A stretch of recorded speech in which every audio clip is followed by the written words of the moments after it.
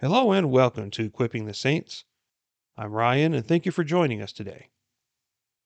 This is week 7 of our study of what it means to live in the Spirit.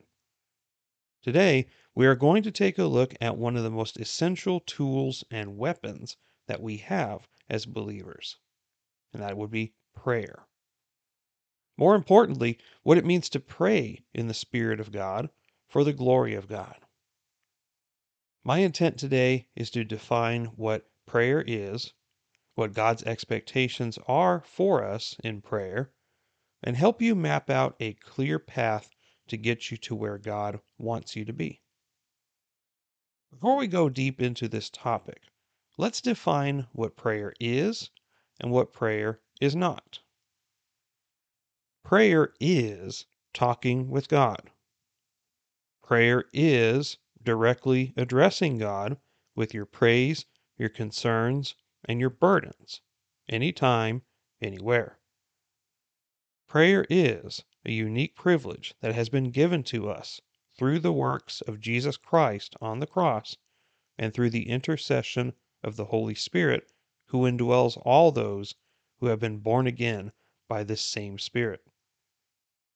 Prayer is a relational experience that we have with God in order to fellowship with Him and better understand who He is.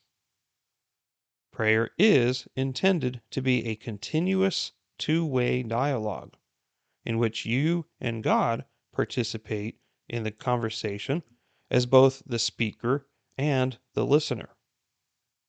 In other words, God also speaks to you if you give Him the opportunity to, although it is not usually in a verbal manner.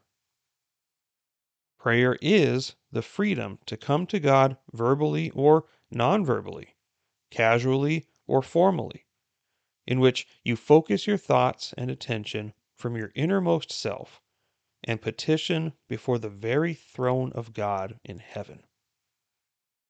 Praise God for giving His children the freedom to approach Him without any barriers. Much like how a child can go to their earthly parent to talk to them freely, those who are of the Spirit enjoy the same benefits with their Heavenly Father. Amen. Now, let's talk about what prayer is not. Prayer is not what the world calls meditation or becoming one with the universe. Prayer is not giving commands, demands, or vain requests to God. He is not a genie who grants wishes. Prayer is not ritualistic. And what I mean by that is that the content of your prayer should not be based off a scripted repetition or a sequence of words based off a particular tradition. Prayer is not something you do when you lack confidence in the very act of prayer or out of anger toward God. Prayer is not to be taken lightly, nor is it to be underestimated.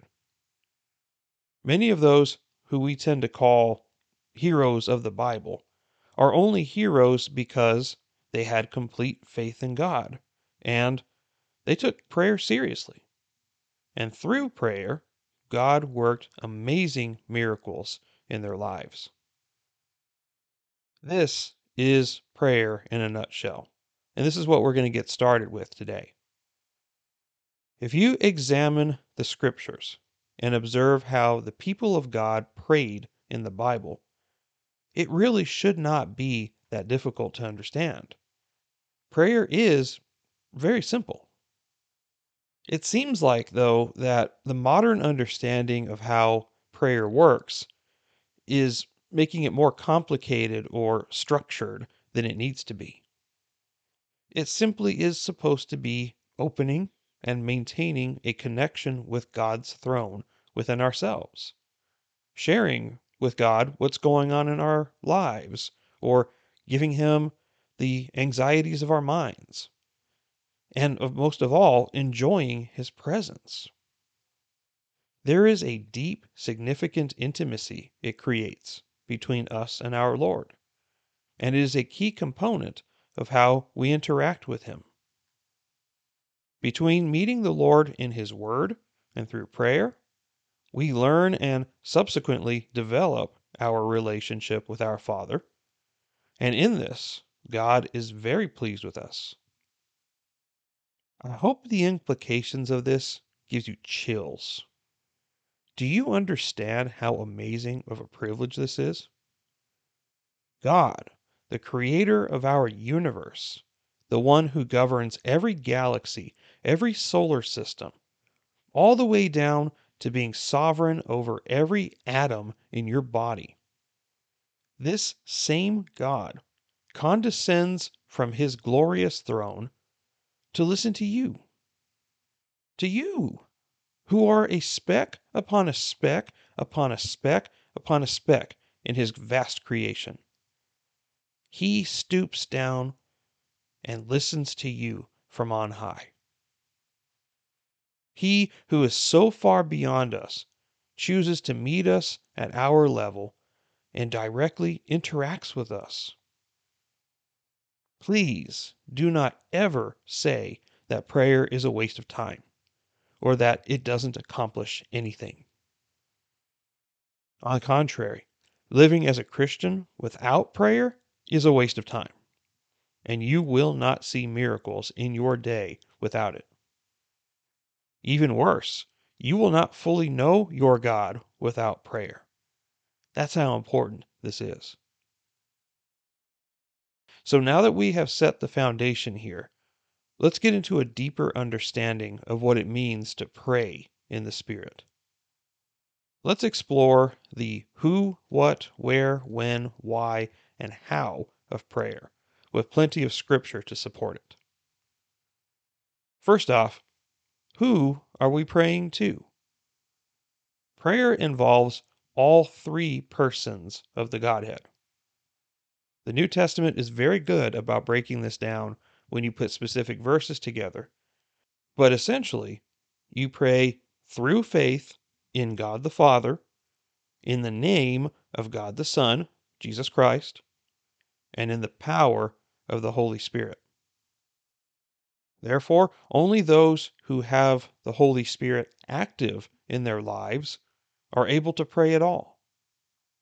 This means that, as Psalm chapter 10, verse 4 says, the wicked, in the haughtiness of his countenance, does not seek him. All his thoughts are, there is no God. When the Bible calls someone wicked, they are referring to someone that is not saved. The unsaved person does not pray because there is no power in the prayer and there is no desire at all to pray. However, those who have the indwelling Spirit want to pray. This is important to understand because we should not approach the throne room of heaven with an attitude that either God works for you or that you regard him as an equal. We pray because we acknowledge our weakness before him. We acknowledge his power over us, his authority over everything, and his infinite wisdom that is able to accomplish and understand things that we cannot. This is why we pray to our God. Psalm chapter 46, verse 1 says, God is our refuge and strength, a very present help in times of trouble. Therefore, we will not fear, though the earth should change, and though the mountains slip into the heart of the sea. Likewise, we can look at Hebrews chapter 4, verse 16, which says, therefore, let us draw near with confidence to the throne of grace, so that we may receive mercy and find grace to help in time of need. How do we draw near to the throne of grace? Through prayer. Now, what do we pray for? Remember that God did not establish prayer solely as a complaint hotline. While we are supposed to bring our petitions and frustrations to Him, there is much more that we should bring to the Lord. Bring Him your pleas on behalf of others. Bring Him your successes and admiration. Recognize His work in your lives and thank Him for it. The same way that we would confide the victories and failures of life to a close friend or family member, God desires that kind of interaction with you all the time. But what about those times where we don't know what to pray? The good thing is that you can't mess up prayer if you are opening your heart before God. Again, it is not so structured to where if we don't have the right words to say, prayer has no effect. Romans chapter 8, verses 23 through 27 illustrate this very well. So let me read this to you. And not only this, but also we ourselves, having the first fruits of the Spirit, even we ourselves groan within ourselves, waiting eagerly for our adoption as sons, the redemption of our body. For in hope we have been saved. But hope that is seen is not hope. For who hopes for what he already sees? But if we hope for what we do not see, with perseverance we wait eagerly for it. In the same way, the Spirit also helps our weakness. For we do not know how to pray as we should. But the Spirit Himself intercedes for us with groanings too deep for words. And He who searches the hearts knows what the mind of the Spirit is, because He intercedes for the saints according to the will of God. Scripture is telling us that we don't know how to pray correctly. But the beautiful thing is that the Spirit, in a sense, auto-corrects our prayers. The Lord knows, without you even saying it, what your problems are. He knows what you need. But He still wants us to ask Him. He still wants us to address Him and feel comfortable enough to explain to Him what's going on with us. Because having that dependency on Him is what He desires from us. It takes humility. It takes the feeling of being humble in order to approach God. If we think that we can handle things on our own, or that prayer is useless to us, we would not want to pray. But if we have an attitude and proper understanding of our dynamic between God and us, then we understand that we absolutely must pray because we have no control over our own lives. Now, where or when do we pray? Anywhere at any time. Prayer is not exclusive to our worship of Him at church because God is not tied to a specific geography or location. His Spirit permeates and fills all of creation at the same time. So there is nowhere you could be where God would not be present in your prayer. He wants you to involve Him in every moment of your day. The two scriptures that best illustrate this are Jeremiah chapter 29, verses 10 through 14, and John chapter 4, verses 20 through 24. Let's take a look at Jeremiah first. Jeremiah 29, beginning in verse 10. For thus says the Lord, when 70 years have been completed for Babylon, I will visit you and fulfill my good word to you, to bring you back to this place.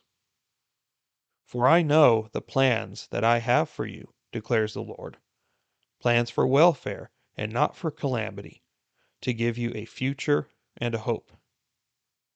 Then you will call upon me and come and pray to me, and I will listen to you. You will seek me and find me when you search for me with all your heart. I will be found by you, declares the Lord, and I will restore your fortunes and will gather you from all the nations and from all the places where I have driven you, declares the Lord. And I will bring you back to the place from where I sent you into exile. Now, for the sake of this discussion we're having today, we need to understand the context of what's going on in this scripture.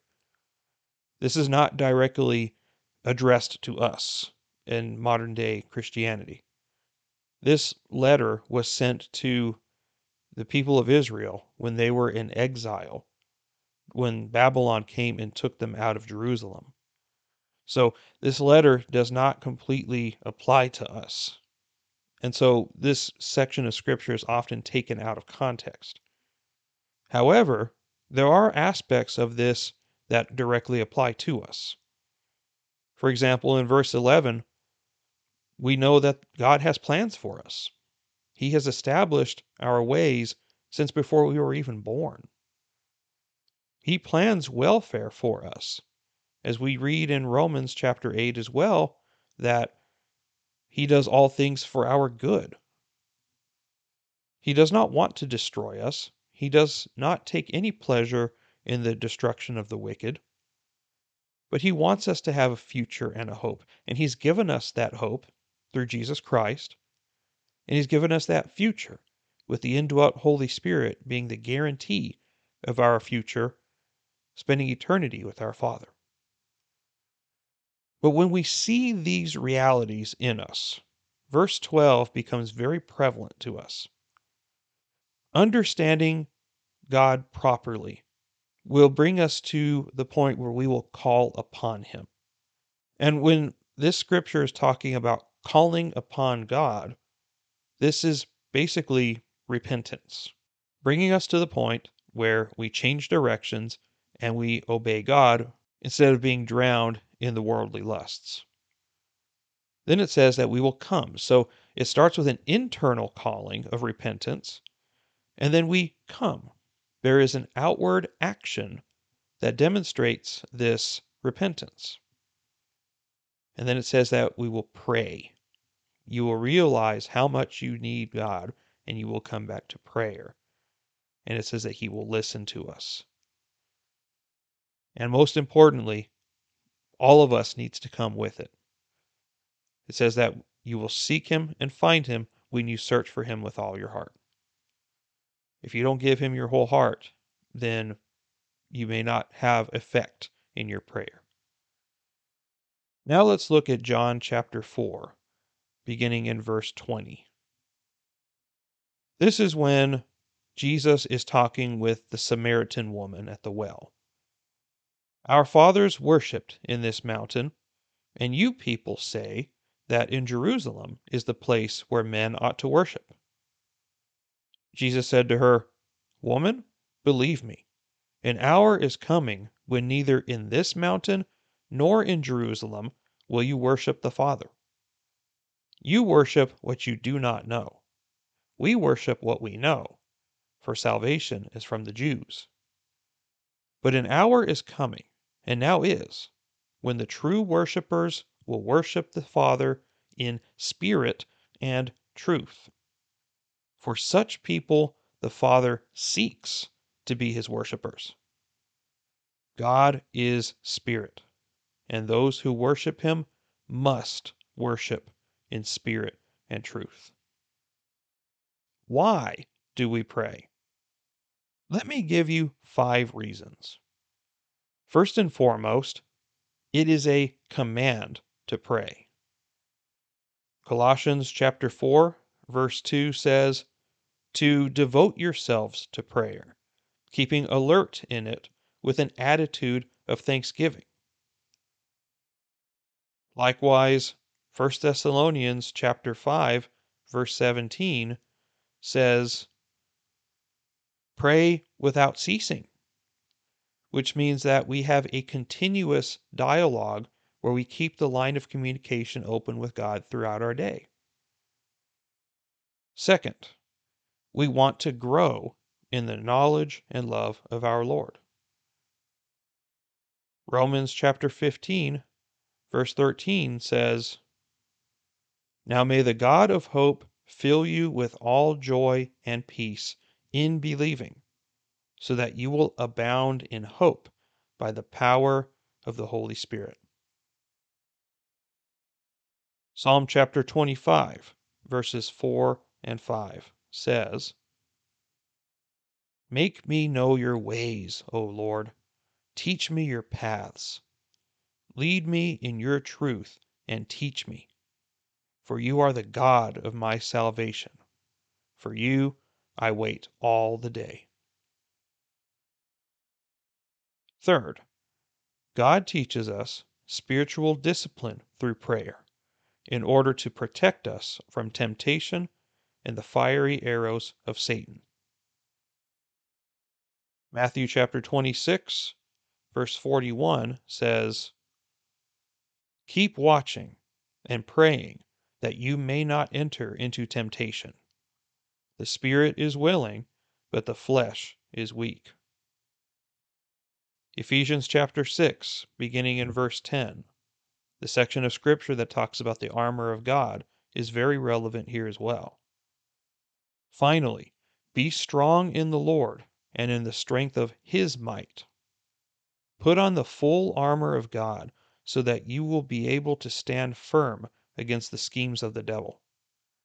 For our struggle is not against flesh and blood, but against the rulers, against the powers, against the world forces of this darkness, against the spiritual forces of wickedness in the heavenly places. Therefore, take up the full armor of God so that you will be able to resist in the evil day, and having done everything, to stand firm.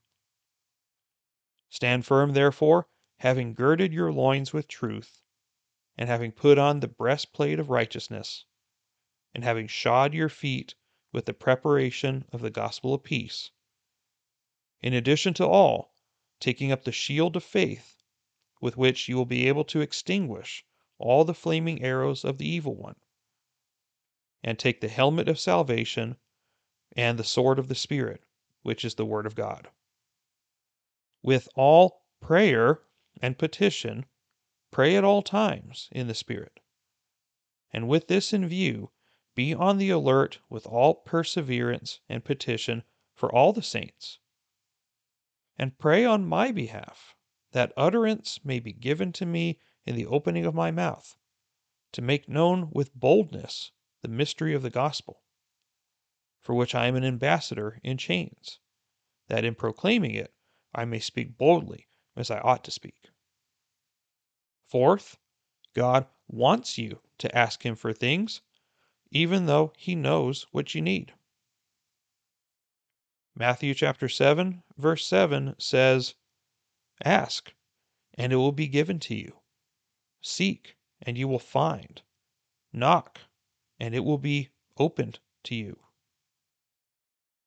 John chapter 14, verses 13 through 14 says, "Whatever you ask in my name, that will I do, so that the Father may be glorified in the Son.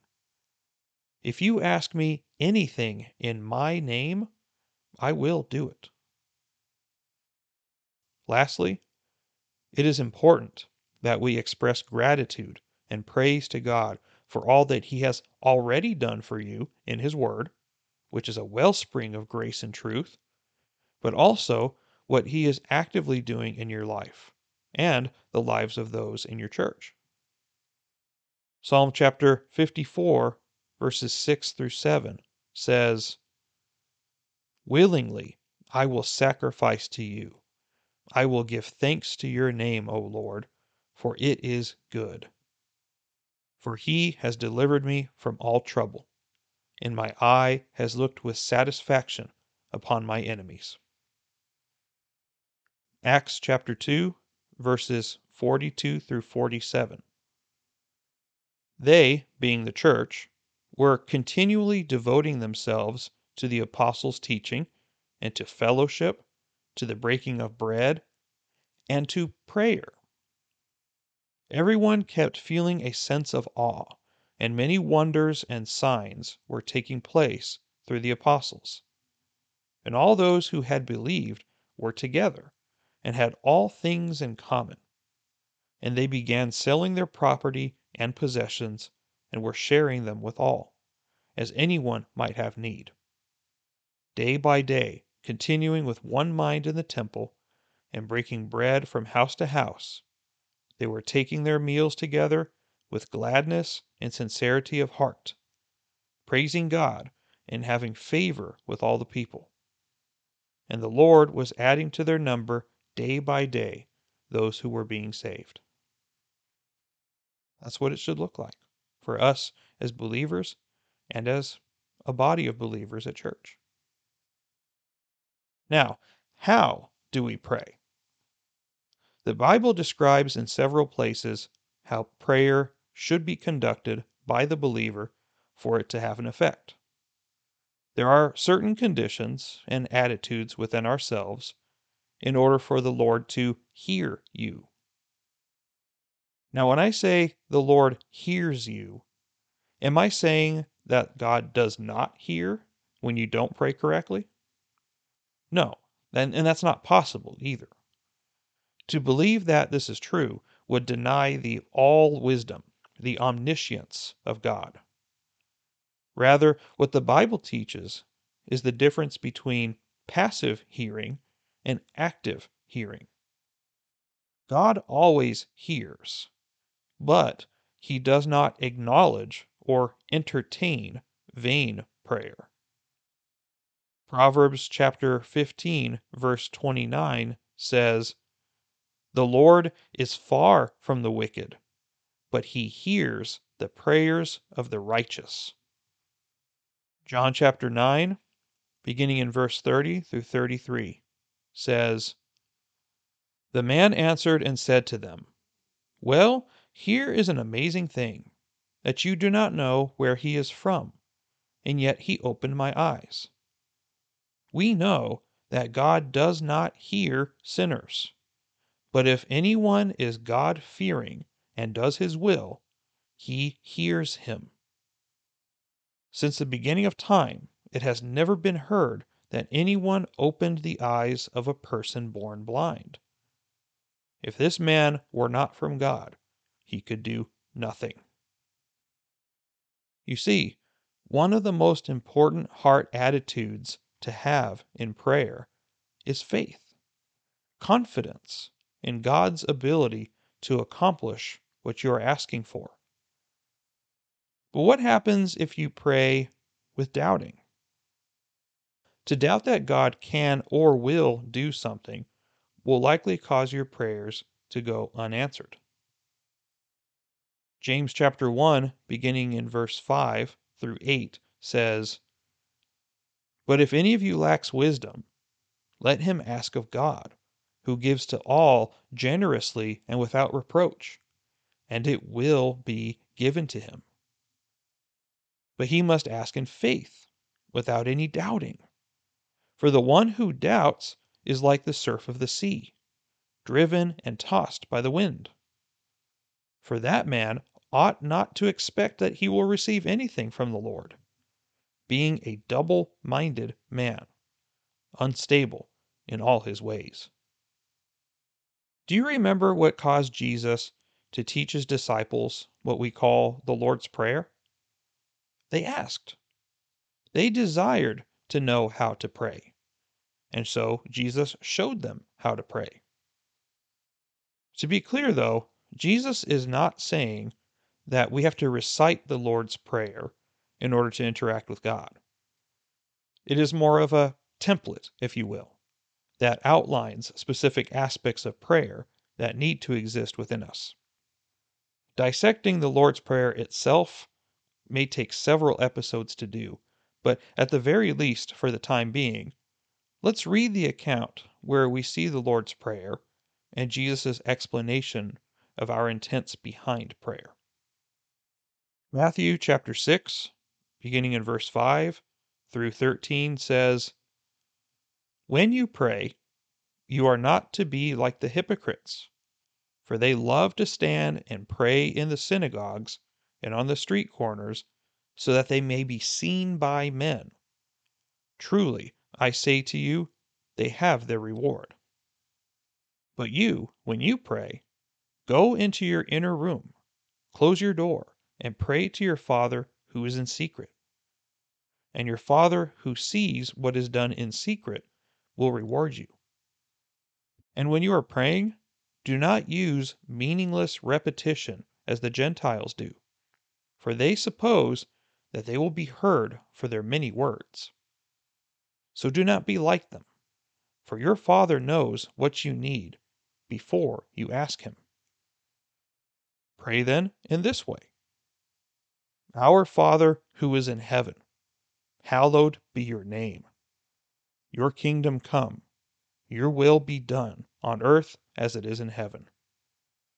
Give us this day our daily bread, and forgive us our debts, as we also have forgiven our debtors.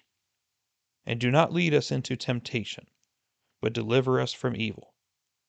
For yours is the kingdom and the power and the glory forever. Amen. Now, let's look at one final dimension of prayer. Does God respond? And if He does, how does He respond? We explored the words of Jesus a few minutes ago that said that Jesus hears your prayers, and if you pray according to the will of God, He will answer them. The answer, though, is not always yes. There is a deeper dimension within our spirit where the Holy Spirit interacts with us. Turn with me to James chapter 4, beginning in verse 3. You ask, and you do not receive, because you ask with wrong motives, so that you may spend it on your pleasures. So there's one reason why your prayers aren't being answered. You adulteresses, do you not know that friendship with the world is hostility toward God? Therefore, whoever wishes to be a friend of the world makes himself an enemy of God. Or do you think that the Scripture speaks to no purpose? He jealously desires the Spirit which He has made to dwell in us. But He gives a greater grace. Therefore it says, God is opposed to the proud, but gives grace to the humble. Submit therefore to God. Resist the devil, and he will flee from you. Draw near to God, and He will draw near to you. Cleanse your hands, you sinners, and purify your hearts, you double-minded. In light of what we just read, the common answers that you will hear from God from your prayers will be yes, no, or wait. It's not time yet. Can God answer you in an audible voice? Sure. It happened to me 6 years ago, but it is very uncommon for God to do it this way. However He chooses to reveal it to you, though, He will answer you if your intentions are pure and in full submission to His will. But understand this, that prayer is intended to be a method that God uses to calibrate us. In other words, the more that we pray, the more that our will begins to align with His, so that we do not default in asking with selfish motives, but rather that God's will be done on earth as it is in heaven. So I have to ask you a question in light of what we've talked about so far. How is your prayer life today? The reality is that a solid prayer life is a sign of spiritual maturity. If we lack an understanding of who God is, or don't see any importance or power in prayer, it greatly dishonors God, and we put up a wall between us and Him. By the way, I'm no different or better than any of you listening. Prayer has always tended to be one of my weakest points in my walk with God. And there are many reasons or excuses that I'll give for not being able to pray. For example, I may not feel like praying, but in reality, those are absolutely the times where we must pray. I have told myself in the past that I can't pray in the morning because I'll close my eyes and fall asleep. But you see, the demonic forces of this world know that Christians have great power in prayer. So they will help convince you that we have all of these reasons why we can't pray. But they are all lies. If you desire to know God better, and if you desire to be obedient to his commands when it comes to prayer, we cannot be a people who make excuses. Prayer is necessary and essential in the lives of a true believer. I challenge you to see prayer differently, or to renew your efforts in maintaining a constant, revitalized prayer life. Let me leave you with this. You have the greatest power in all creation fighting for you every day. We have learned that the Holy Spirit intercedes for you with groaning too deep for words. We have learned that He keeps the line of communication open between us and our Father. But don't forget that none of this would be possible without the Lord Jesus interceding as well. Hebrews chapter 7, verses 25 and 26 says, "Therefore he is also able to save forever those who draw near to God through him, since he always lives to make intercession for them." For it was fitting for us to have such a high priest, holy, innocent, undefiled, separated from sinners, and exalted above the heavens. Give glory to God today for his bearing you and keeping you throughout every moment of your life. You were set apart by God for his good pleasure, and he poured blessing after blessing over you without measure. The very least that we can do as the people of God is understand what he has done and to give him all the glory that he rightly deserves. Meet him today and every day moving forward with an attitude of submission to him in prayer. I hope you enjoyed today's lesson. I greatly enjoyed it. It took me a couple of weeks to prepare this material, but it was so worth it. And I hope that you get something out of this as well. And that's all I have for today. Thank you for listening. I'm Ryan, and we'll see you next time. Take care, and God bless you.